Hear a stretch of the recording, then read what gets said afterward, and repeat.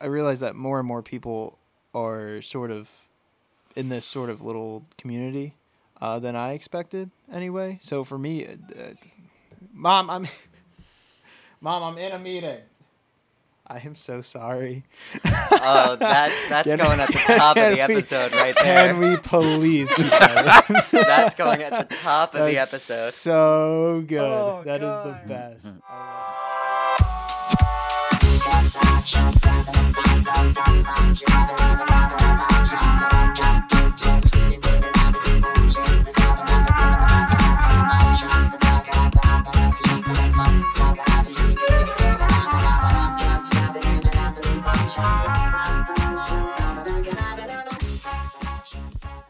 Hello, everybody, and welcome to AdNerdium. I am your host, Patrick Salerno, and with me today for this Stasis chamber, I have Will Rotsch, Mark Cooley, and Dr. Shawn Ramsey. How are you guys doing today?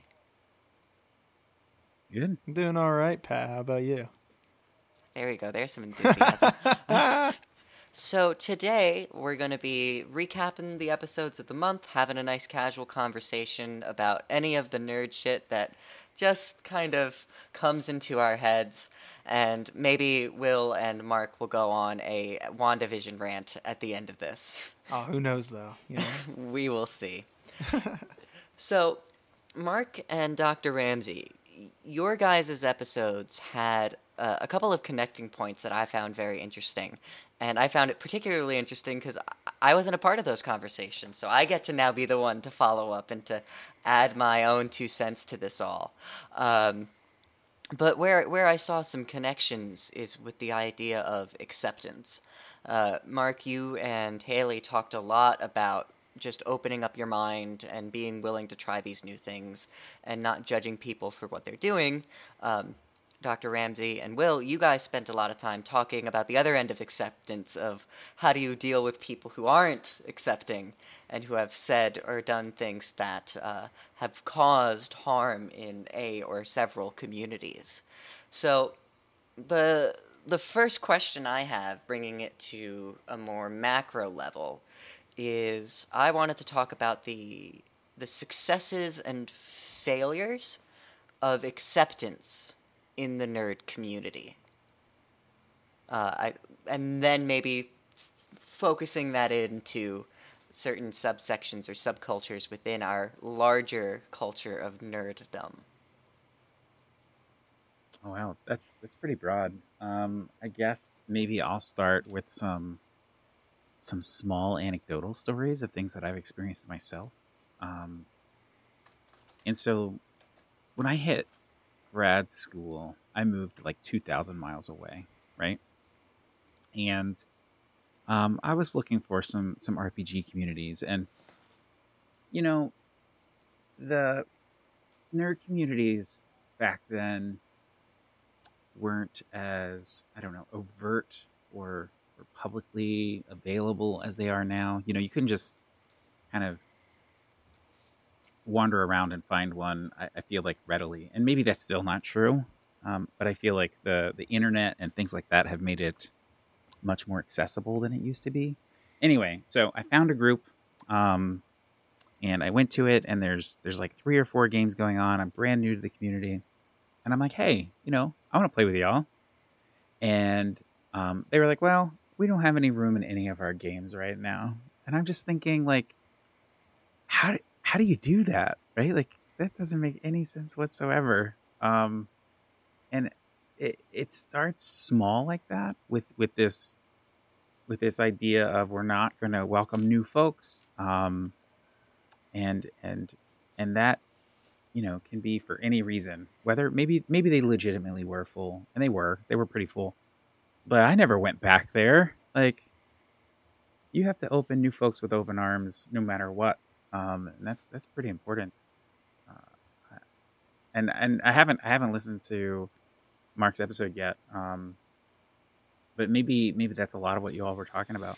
So the interesting thing that you pointed out there was you said that, like, not a lot of people really sort of, you don't really find nerds walking down the street or anything like that. I don't know. And within my experience anyway, and the things that I'm a fan of, such as like I don't know, pretty much everything that we talked about in my episode. So like Steven Universe, Naruto, like all these like really great animated shows, BoJack Horseman, everything like that. And even going outside of that, if you're looking at, I don't know, what's something super pop, Marvel movies, right? Like the most basic thing. Like everyone loves Marvel movies now, and I think Nerdom sort of, or maybe like being a geek or something like that. I think it's just what's happening now. I think with kids my age, I think in high school, I remember being so surprised that other kids that I considered to be like super popular and super preppy, and like the kids that I least expected to have any sort of similarity with me at the time, I realized that those people, I'm trying to think of a good way to phrase it, those people are the ones I ended up being most similar to, just because they also were sort of like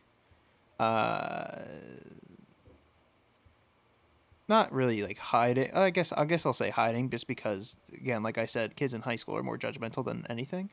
But I realize that more and more people are sort of in this sort of little community than I expected anyway. So for me, Mom, I'm in a meeting. I am so sorry.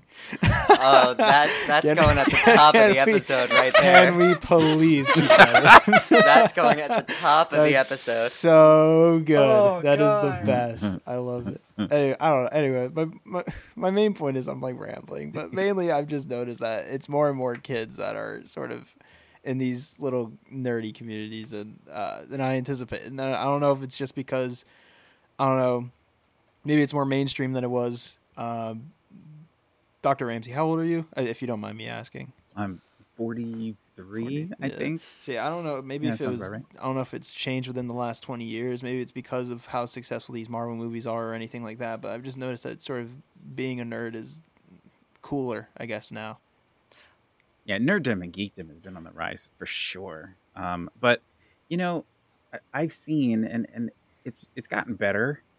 I wouldn't say it's perfect, but I've seen, like, even inside these kind of nerd communities, like a lot of judgment. So one example would be, you know, I started playing Magic in '94, like right when it came out, right? And then Pokemon happened, and what's really funny is that, like, the group of nerds playing Magic is like picking on all of the kids who loved Pokemon, and the Pokemon game comes out, like, look at those nerds playing Pokemon, and it's like, you know that's you, right? Like, you know, you're literally ripping on yourself. And so it was really interesting to me to then be a professor and, like, 20 years later, see students coming in like wearing Pokemon stuff, and I was just like, well, this is blowing my mind, because this is like what all of the people who were playing Magic with me were making fun of, like, and now you're just openly wearing it. So I think the rise of geekdom and nerddom is certainly here. I'm thankful for it, because I'm a self-proclaimed geek and nerd, but it is interesting to watch that evolution happen, for sure. I think one thing that really helps with this perceived, like, broadening of nerddom itself, I think it's very tied to access. I think there's a lot more ways for people to get a taste of something and then dive deeper. Like, for Magic the Gathering, it used to be like you'd have to buy the cards, and if you didn't have money to buy the cards, you couldn't really do Magic. But now there's, like, Magic the Gathering Arena. It's free, they give you some cards to start out with, and you can earn the currency to get more cards. Or even in terms of, like, free resources on the internet to help people like get into these things, or the wide availability of media nowadays. With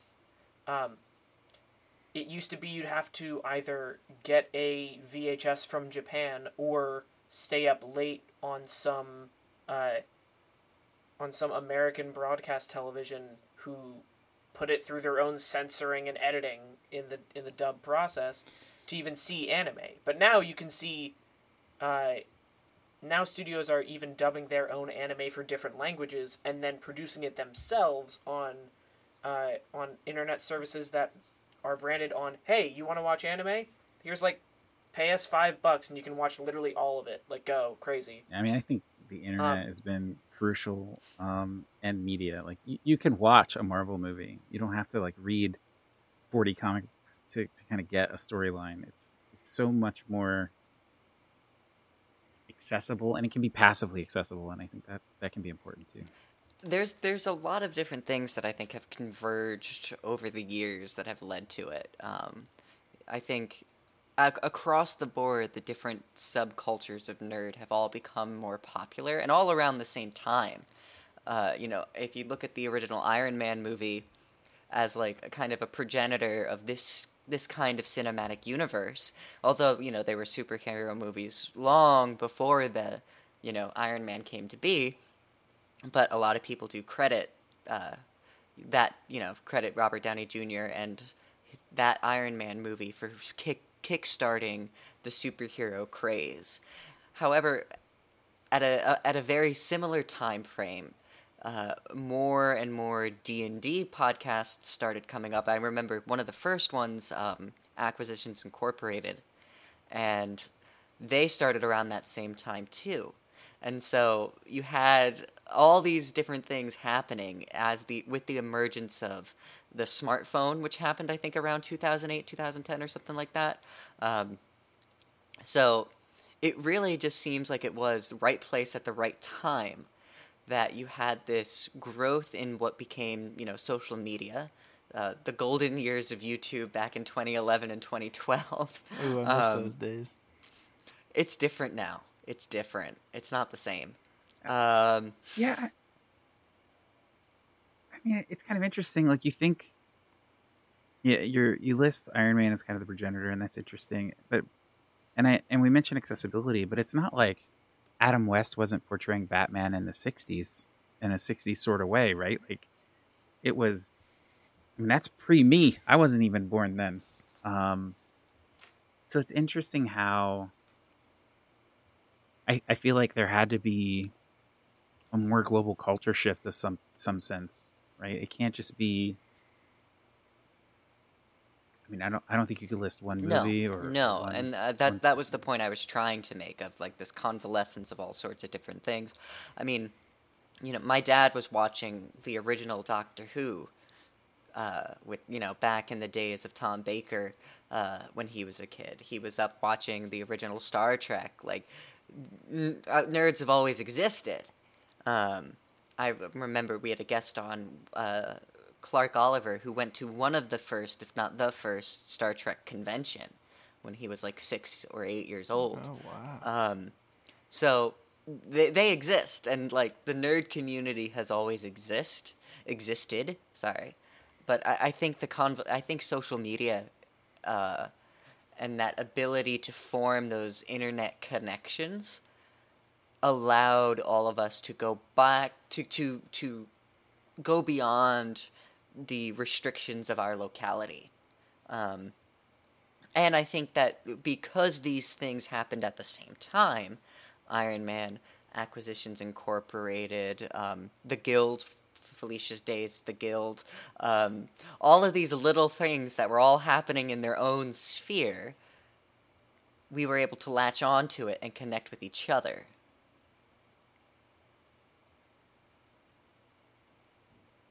Yeah, it's interesting. I mean, I remember predating the internet, having to go and find a game store, which, might be an hour away or whatever, finding a comic book or game store, and having to post notes on a wall and say, hey, give me a phone call at my landline phone if maybe you'd be interested in a D&D game. And sometimes that's how you found players for your D&D game, right? Like, super different time. And then once the internet breaks free, suddenly there are places to go to find folks to play with. And like in grad school, that's how I did eventually find my gaming group. Like, I posted some things online, and some of my best friends to this day, right, like, responded to that message, and that's how we got together, because the group that I went to was not open and accessible. I had to go find some other avenue.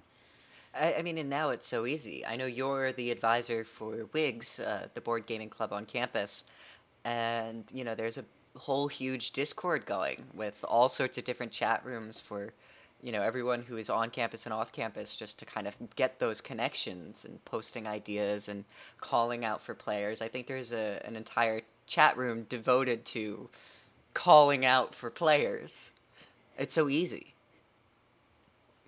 Yeah, actually, it's funny you bring that up, because I remember there's a story of how my best friend, who's a big Star Wars guy, his brother actually got into Dungeons and Dragons just solely because a classmate of his liked a tweet that was like related to Dungeons and Dragons, and like when you follow people, it says this person liked blah blah blah blah blah, and he messaged him and he was like, "Hey, I'm super interested in this. Can I like come to your next meeting or whatever like that?" And he's like, "Yeah, totally." And they have been playing Dungeons and Dragons, I think, ever since 7th grade now. I think they're in college, so now they're sophomores in college. All because of a tweet. All because of a tweet. All because one person liked something and they saw it. I think there is a large amount of that idea of bringing people in and being like, "Oh, you don't know about this thing?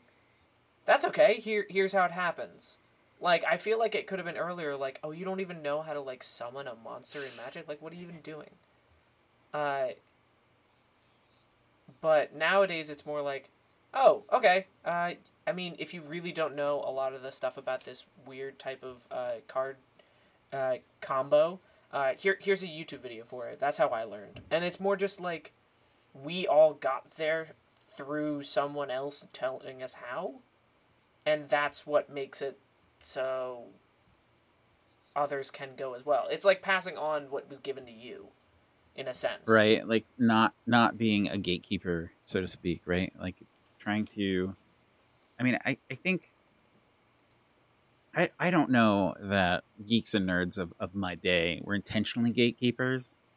I think it was a matter more of they didn't feel socially accepted for their interests more so than anything else, and so they became kind of these, I don't know, self-policing communities in a way. Like, hey, I'm gonna say this secret inside thing, and if you understand it, you're one of us, and if you don't, then I'm not gonna talk to you about it anymore. We're gonna let that go, and we'll talk about things that you care about, right? Like,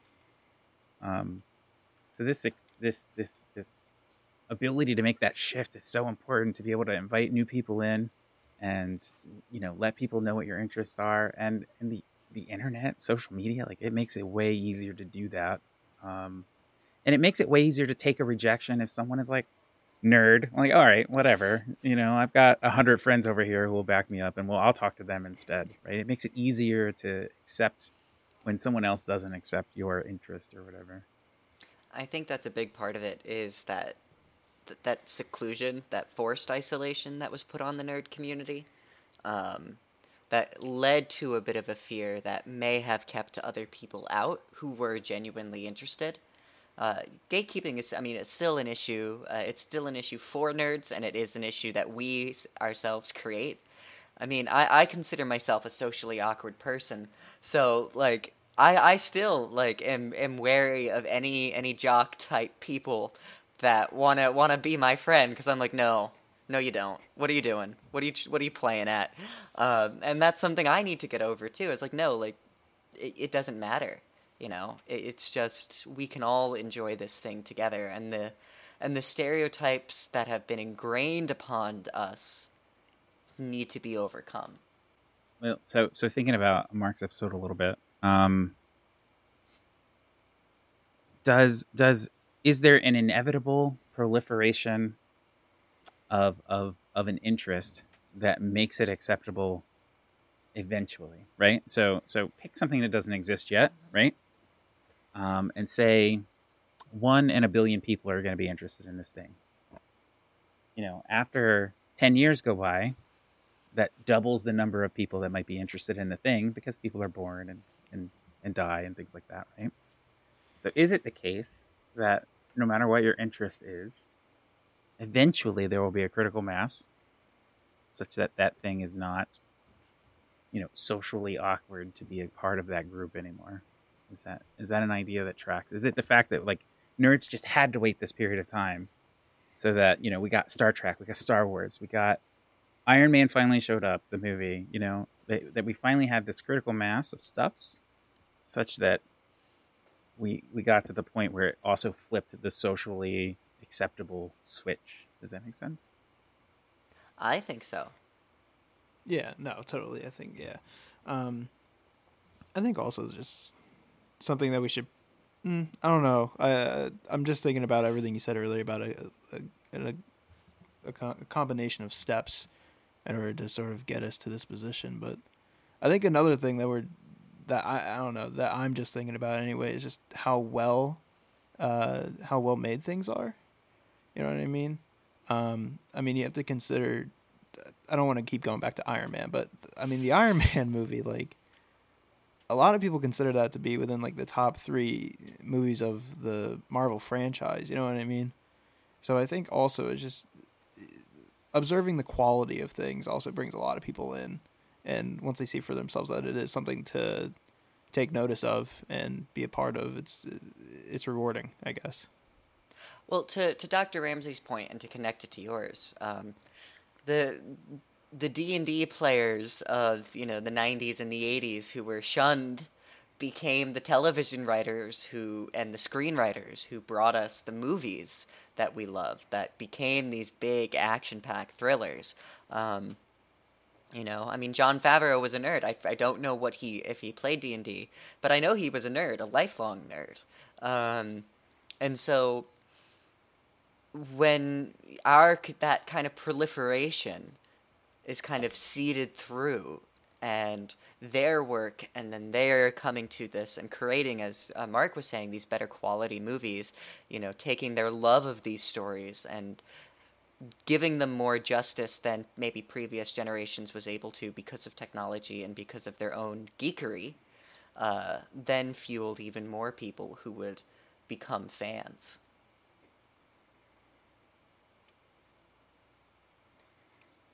I also think there's a lot of, speaking of just like the cultural turn, I feel like there's a lot of more prominent figures who just accept it and state it proudly. Like you mentioned Jon Favreau, but there's also Joe Manganiello, who is in a bunch of action movies, is a well-known actor, but also goes, yeah, I have my own brand of heavy metal plus Dungeons and Dragons based clothing wear, because to be honest, that's what I wanted to wear as a kid, and now I'm making sure other kids who want that can have it. Yeah. And like I'm gonna wear that on my sleeve. And like Vin Diesel was another big name that popped up for me, where he's like, yeah, I play D&D, and that was, I don't know, that was interesting for us to hear when we heard that. And it speaks to the power of that, as you mentioned, these hidden communities of nerds, you never knew who was it. So yeah, you've got, Joe Manganiello, who would, punch someone in the face for their reputation as a kid, was also the big D&D guy. Vin Diesel, the big D&D guy. And so I think there could have been more popularity, there just wasn't interconnectivity. D&D was flying off the shelves during the Satanic Panic. But you didn't know who else was with you because there was no way to let it be known.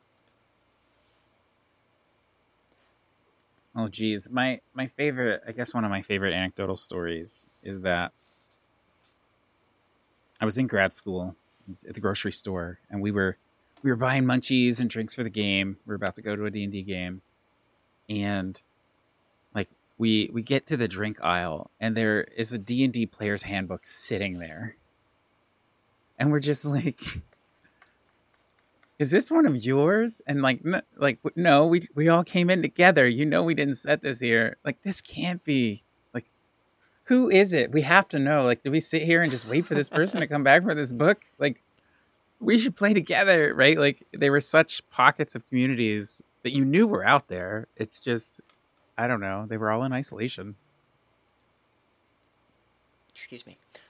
Yeah, and I think that's why social media is that proliferator in chief, more so than any of the individual movies or the quality of the movies. But for the first time, people had the ability to really connect with each other about those things. And so, yes, Acquisitions Incorporated, Roll20, Critical Role, they all did things. They did new things. But people have been doing new things forever. It's just now there was an ability for the fan base to connect with each other in a way they weren't able to. With your point, though, I am interested, Dr. Ramsey, if the natural extension of that proliferation is also an eventual extinction. Oh no. That we're seeing this nerd boom, but does that then mean that there will be a bust in our generation? Well, that's a good question. Well, can we think of so maybe not, right? We're living in an age in which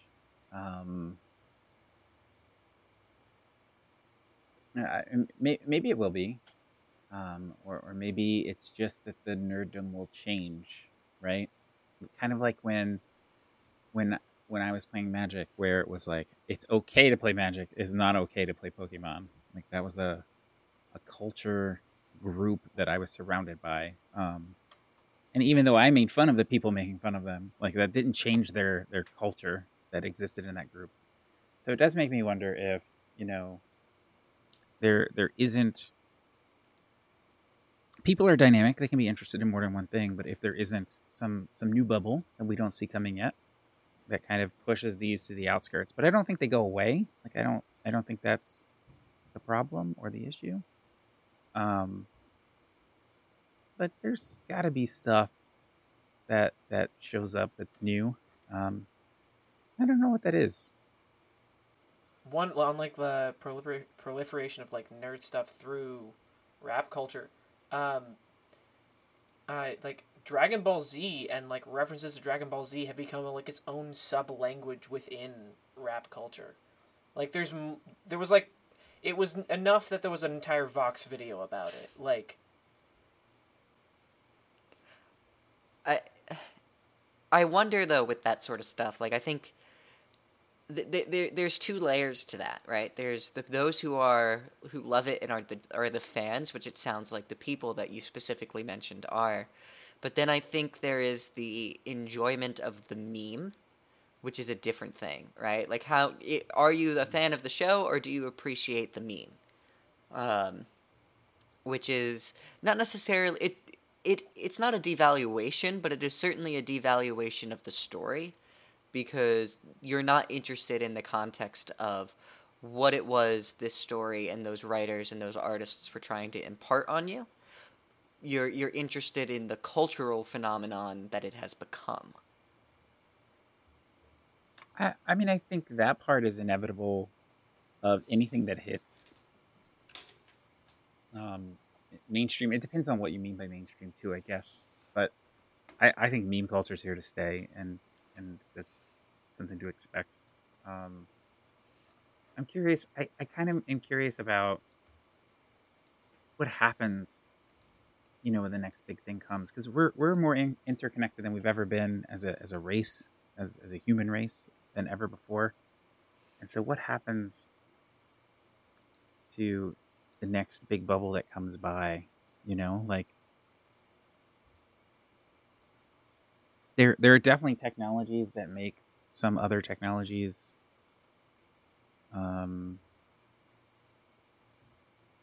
worthless, maybe is the word. And does that change what's in or what's new or Yeah, I think so. what's good?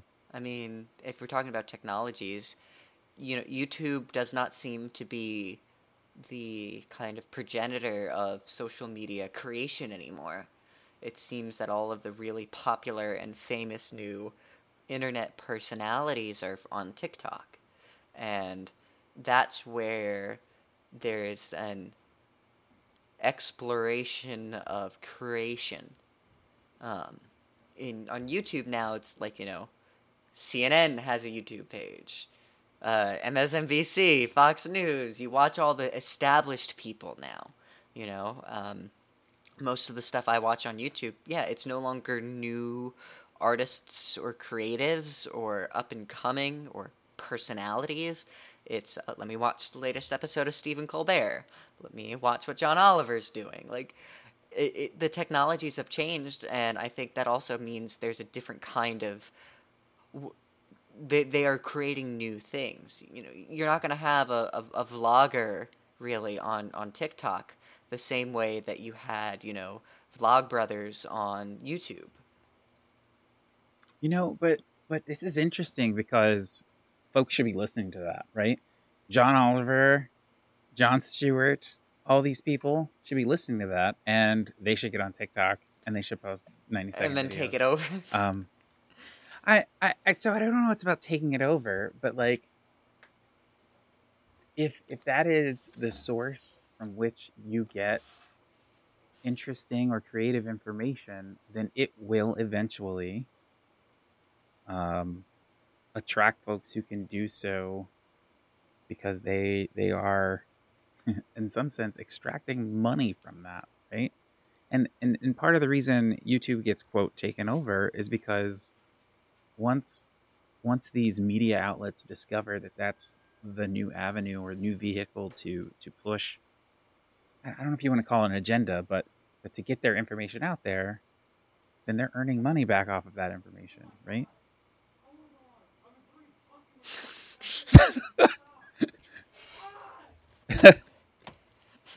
But you have to say, Mom, I'm in a meeting.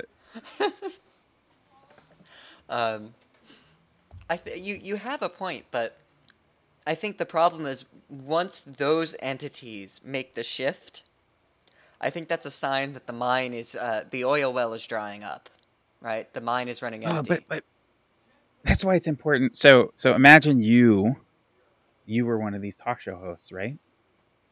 Why aren't you on that platform right now? Why not?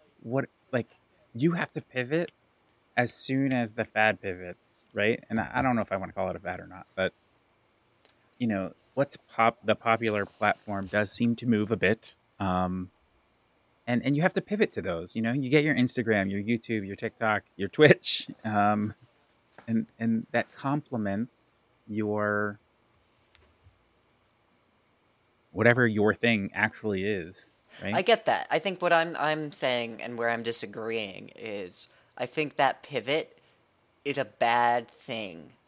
Not for those companies. I'm sure it's great for them, but it's a bad thing for the creatives, for the new people. Because at that point, if you're not established, you're not getting anywhere. I mean, how many people these days have new successful YouTube shows? And, not to throw some self-shade, new successful podcasts.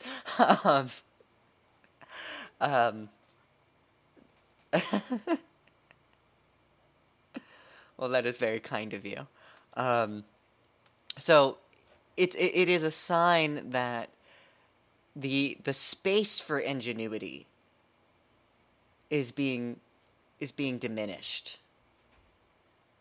Everybody when Felicia Day was doing The Guild, that was a new thing on YouTube. When Acquisitions Incorporated, Penny Arcade, when they were doing that was new and something genuine. How many people have a D&D podcast these days? How many people have D&D shows? What are they doing except clouding the market? And everyone should be happy. Everybody should be able to make the things they want. I mean, that's why I'm doing this. I'm owning myself, but that ability for something new and fun to emerge. And maybe this is me just being cynical, but it seems to go away. I don't expect a new wave of YouTube creatives to burst into the scene anymore. I think it's done. I don't know. I'd like to push back on that a little bit because I think with the emergence of technology and the emergence of the internet and multiple different outlets for you to do something, there's become more space. I mean, back in the 60s, if you wanted to get something to everyone, you better have a TV show or radio show or be backed by a major comic company. Otherwise, you don't get to do that. And I think in the 2000s, when like smartphones and technical capabilities and the internet were really starting to show their broad appeal and show how much you can do with it, it became an idea of, okay, put something out there, and if only like 3% of the people who see it like it, that still might be millions of people. And the thing is, sure, that does bring out some things like, oh, we can just exploit people now because now I can put my highly successful TV show on this platform and then have a highly successful YouTube show. But, I mean, if that were the only thing that was happening, I mean, YouTube would be dead. Now, there are even people who started on YouTube. Mr. Beast is the example that comes to my mind. Started on YouTube doing small stuff, were able to earn so much money and make it their life because of the community that was built out of it. And now they're almost too big for the platform themselves, with doing challenges like, I'm going to give away a house. Like, what? And it seems daunting to go up against that, but to be honest, what I think we've fallen into in terms of, I guess, art creatively is, if you have the ability to have other people hear it, listen it, see it, watch it, someone's going to like that, and someone's going to validate it, and your cost of doing so is becoming less and less and less. I mean, being able to do, like, full animated skits used to be, like, a astronomically expensive thing to produce and show. And now there's, like, entire, like, subsections of YouTube of people just animating bits of audio from other stuff because they want to, and it's fun, and people latch onto that and validate it. And I think it's just more, it's not that there will be a bigger bubble that pushes out anything else. It may be for the mainstream, but in terms of the space, I think it just adds another bubble. The only time limiter here is time itself, like how much time people have to put into something. I mean, I used to play Yu-Gi-Oh! With my brothers all the time. I don't play it as much anymore, but if there's something cool, I'll still look at it. And there's still some people who fully dive into it. I just think that what happened was there was space. I think I mostly agree with Will here, and that is that there is. I agree with both of you. There is this sense, especially like in TikTok right now, that that it's raw, kind of almost an amateur space to do some of these things. But if you look carefully, that's just not true. There's plenty of professionals that are doing their thing on TikTok, but I also think that there's space to be discovered and to get big and to have your thing become known, and that maybe right now TikTok is an easier place to do that than, say, YouTube. But I think when you look back far enough and where we've been, that we're in one of the most open times that you can be. You know, you want to write a book and get it out to as many people as possible. Like that doesn't, you can just do it, right? You want to make a podcast, put it out there on the internet. It's almost free to do that in this world that we're in. And while there are a million other folks doing the same thing, this the space exists for you to do so in a way that it never did before. But there are definitely places that are going to be areas where you can more easily be discovered, more easily explode. I think right now that is TikTok over YouTube, but there are still people that are getting big on YouTube, but they're almost always subsidizing with other platforms too. Like I think Dream has only been on YouTube for like a year, and this is the Minecraft Mm-hmm. debacle. And he's done some pretty smart things business wise to make sure he got pretty popular, I think. Um, and we could talk about that maybe sometime. But at the same time, I get I get what you're saying in the sense that like it would be nice to have a place for creatives to meet and kind of do their thing. Um, and I agree with that sentiment, but I don't know that if it's going to be kind of out there and publicly available, that it's truly Yeah. ever going to be just this like. I think I was a little inelegant with my comments on the D&D stuff. I still stand by that. I think the kind of the power dynamics, at least on YouTube, seem to favor established people. If that's something you want to do and you want to make something and you want to be able to at least partially fund it, it feels as if the way, like, you hear all this stuff going on with the YouTube market and the ad stuff. I do think it tends to favor either pre-established people who are already making a lot of money or those more corporate entities who have moved in. But I certainly agree with what both you and Will said about the space existing for people to make projects that they enjoy and being able to have the space to find some sort of people to enjoy it with. And I think that's kind of was the purpose of this podcast too, was just to find something to share with the people that we enjoy. Yeah, I mean, you can't get money from YouTube until you have a pretty significant number of subscribers and followers and whatnot. So I guess I guess I would agree with that. And on TikTok, you're generally not getting anything, as somebody just posting. And so all of that might be reasons why kind of the corporate vehicles haven't tackled TikTok yet. But if they were smart, they would. And I don't know that they would dominate the platform because you only get 60 seconds, right? Like, done with you. Moving on. I think it also it goes with tastes and audiences, right? I don't know how CNN would top the best TikTokers because it's just a different platform. And I mean, I'm not going to pretend that valuable news is not shared via TikTok. There's an entire group of people who make dance videos to very important news articles to try to get people's attention. So it can be a very valuable information sharer.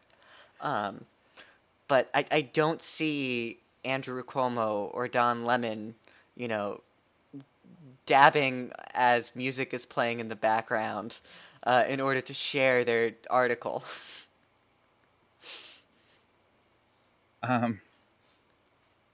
Yeah. I mean, to that point, I don't know if anyone would have expected Twitter to be as much of a political platform as it has become. I can see why, though, because Twitter is fast. It's really, really easy to link an article. It's really, really easy for Twitter is the political platform because all of the journalists are on Twitter. Not everyone is on Twitter, but it has become the most easy way for any reporters to just be like, this is happening. I follow the PBS NewsHour on Twitter as well as some of their reporters, and when all of the impeachment stuff was going on, I was refreshing Twitter every 30 seconds to see what Yamiche Alcindor was saying on Twitter, because it was like she was there, and every 5 seconds, she'd have a new tweet. This just happened. This just happened. I just spoke to this person. The press pool is saying this. So that medium of a tweet Oh, I was going to point that one out. The tweet. I'm talking too much, that's why. Of a tweet works very well for that really quick, succinct breaking news. This is happening. So TikTok couldn't satisfy that? It could, maybe. Who knows? But I think it would have to be set to music and dancing. It's a very visual platform. Like, I think that's the difference, is Twitter is not a very visual platform. But we watch these people, right? You watch John Oliver on TV, even though he's in front of a white background, and like there's not a lot going on there. Like we watch these talk shows and news shows with very little visually that No, happens. but I'm not gonna, maybe I'm alone in this, I'm not gonna keep Twitter open to watch like a 20-minute video on Twitter, because the platform just doesn't really support videos that well. But, I will scroll and read, 24 tweets in the span of 3 swipes of my finger, and I could have all of the basic, bullet point facts of, what's happening January 6th at the Capitol in 20 seconds.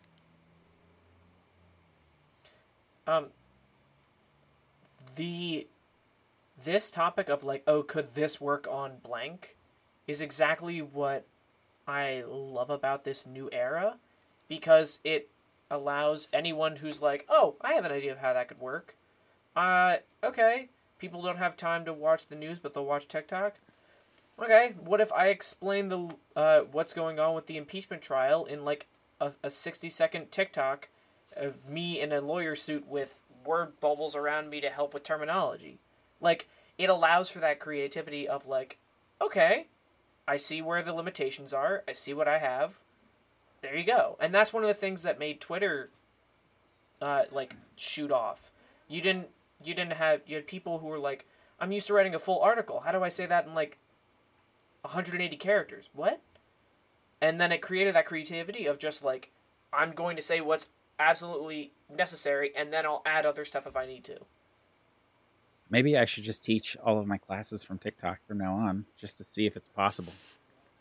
There you go. It'd be amazing.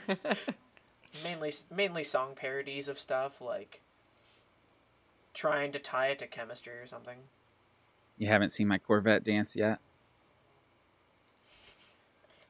And Anderson Cooper's there just doing the movement, but at the same time being like, yes, well, Boeing has found a new airplane that they can use. Like, just doing the dance while just monotonely speaking into the camera. I mean, that's kind of happening, though. Like, that is already there. And I mean, I'm fascinated by the interconnectivity of social media, that you'll get TikToks, and I don't even have one. But, like, I've seen so many because people share them on Instagram. They share them on Twitter. They share them on Facebook. And so even the platforms themselves are interconnected and not isolating. Which, again, speaks to as we're talking about, that proliferation of the nerd culture. And, I mean, I think it's happening at a faster rate. I think it took longer for teachers and parents to get on Facebook than it did for teachers and parents to get on to Twitter or to, onto TikTok, because we're all just getting so ingrained in that upgrade of that jump to the next platform that, I mean, yes, I'm nostalgic for 2011, 2012 YouTube, but that might not ever be a possible thing again because of how quick major stars assimilate to these new platforms.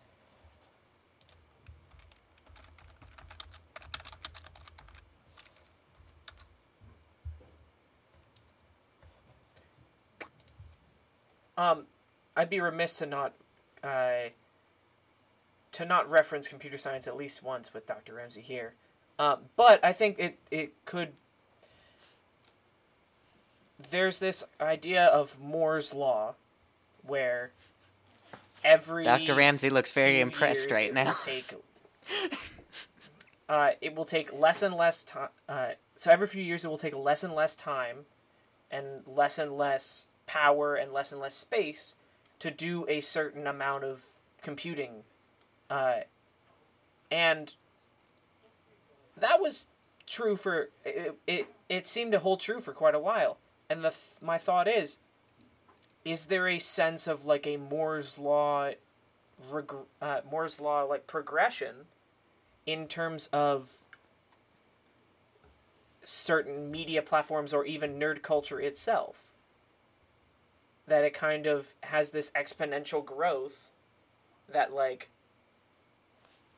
because this many people are involved, they can spread out to these many people who might have been involved too, and now they're involved, and kind of this just explosion outward of not only the amount of people involved, but also the public perception of it. It makes sense to me. As the technology grows faster and changes faster, I think our response to it gets faster. We move with it, and the technology becomes an extension of ourselves. To bring it to Cyberpunk, which was the other episode, my point from that episode was, right now we are still desperate for upgrades. The upgrade for the next best phone, the next best computer, the next best programming software, and that is because that technology is an extension of us. And that games like Cyberpunk and that world and that genre of fiction show us how it controls us by removing the barrier. That it's no longer an external problem, it's an internal one. That it's your eyes need upgrading. Your CPU in the back of your head needs upgrading. Get a new arm. Like, it's the same thing. You look puzzled there, Dr. Ramsey. There Moore's law is a little bit different. But that's the right sense, I think. The push to kind of include. All right, hold on. Let me start this thought over for a second. I think you're right that we have a virtual identity, and that it is part of us, and that these interfaces with the social media, your email, like that is all part of your personal identity. And nothing really brought that home for me so much as when I'm grounding one of my kids and I take their phone away, you see teenagers bawling at this. Like I'm literally stripping away a piece of their identity and saying, until you fix these other parts, you don't get this piece of your identity back. And you can see the effect that it has on them. It's a very visual thing. Like, what do you mean I don't have internet for a day? Like, I will die. This is I can't do this. And it's a little boggling at some sense because I didn't grow up directly with it. Although, I guess I'm right on the cusp. I'm just young enough that I was connected as a teenager. But most of my friends weren't. I guess my friends were, but most of the people that I went to high school with weren't. There'd be 2 people in the whole high school, maybe. But it's interesting kind of to think also about. All right. Well, I assume everyone knows where to find everyone at this point. You guys have both been on previous episodes, so our audience should have your contact if they want to follow you guys. As always, you can follow AdNerdium at Instagram or Twitter at AdNerdium. Very simple, very easy. You can email us at adnerdiumpod@gmail.com. For questions, we would love questions. A question segment for a Stasis Chamber would be a wonderful thing to add. But maybe we just do such a good job of explaining things. And your phone is an extension of your ability to do that with the world in some sense, to always have that connection right next to you. Where am I going with this? I guess where I'm going with this is that our children, us, everyone that's alive today is and will be defined by those connections. So I have I have a brother who lives on the tent in the side of a mountain. This is a real thing, and he has a cell phone, right? Like I don't know how he charges it, but like he can make phone calls and do all the things, and it's so pervasive and so almost intrusive that even he has a cell phone, right? Like even he has this internet connection. It's super interesting to me. And I think that's partly why we are where we are today and why nerd culture has proliferated, is that there's no real separation anymore. And it has created that interconnectedness for sure, but it has changed what it means to be connected and to be together. I mean, I'm certainly grateful for it right now, with everything going on in the world. I know others have survived pandemics without it, but I think what this has shown us is the power of this connective tool. So we are approaching time. So we will not be able to do the WandaVision today, but maybe we can get Mark and Will on for their own separate episode just to chat about that. I can finish watching it. I'm curious what your conversation about it was going to be about. To be honest, it might be a good thing to leave till like the end of the series, so we can just have like basically a post-mortem. They're approaching the end, Yeah. right? There's the last 4 or 3 episodes. We have 2 episodes after the one that released today. Well, hopefully. Yeah, it's a 9-episode series. I mean, like I watched the first few with the fam, and they didn't get engaged. They didn't get on board with this premise to kind of see where it goes. But I am. It's just that my time is limited to kind of watch this thing, but I could carve it out and make it happen. Well, stay tuned, everybody, for that. Well, as always, thank you guys for watching. This is Patrick. This is Dr. Ramsey. And this is Will. Signing off. Live long and prosper.